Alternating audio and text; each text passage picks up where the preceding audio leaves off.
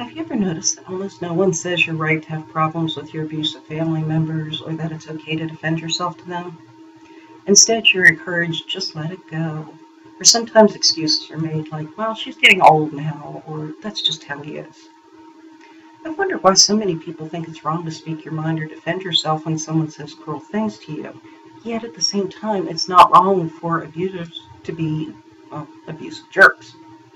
I think I figured out a few possible reasons for this ridiculous and invalidating behavior. I think many times people do not want to leave their comfort zone. In their comfort zone, people get along great and nobody argues. Speaking up for yourself is quite far outside of that comfort zone. People will say or do about anything to avoid leaving that happy little comfort zone, even briefly, and even when it's the right thing to do. Some people also have very specific views of the abusive relative in question. They want to believe that person's a good person, or they can't believe that the person is abusive because they're active in their church. Maybe they've adopted a child, or whatever other illogical reasons they've come up with.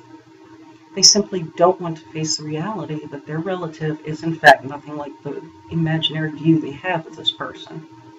It's much more comfortable for them to remain in denial than to face the ugly truth.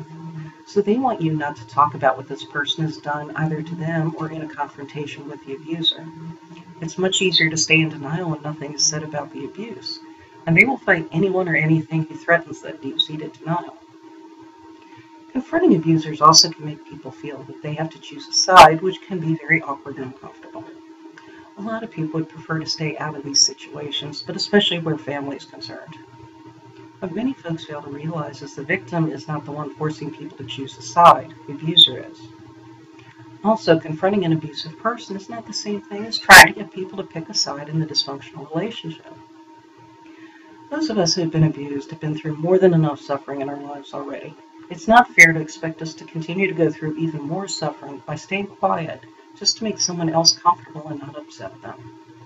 It's incredibly wrong to make a person feel bad for something that's not their fault and for trying to do something about being abused. When people tell you just let it go or don't rock the boat, whatever, ignore them. If you feel the need to speak up when the narcissist in your life is cruel to you or even talk about the abuse they've inflicted on you, then by all means you have that right. This is your life too. It's not only the abuser's. And there's nothing good, loving, honorable in not rocking the boat. People need to be held accountable for their actions, whether they like it or not.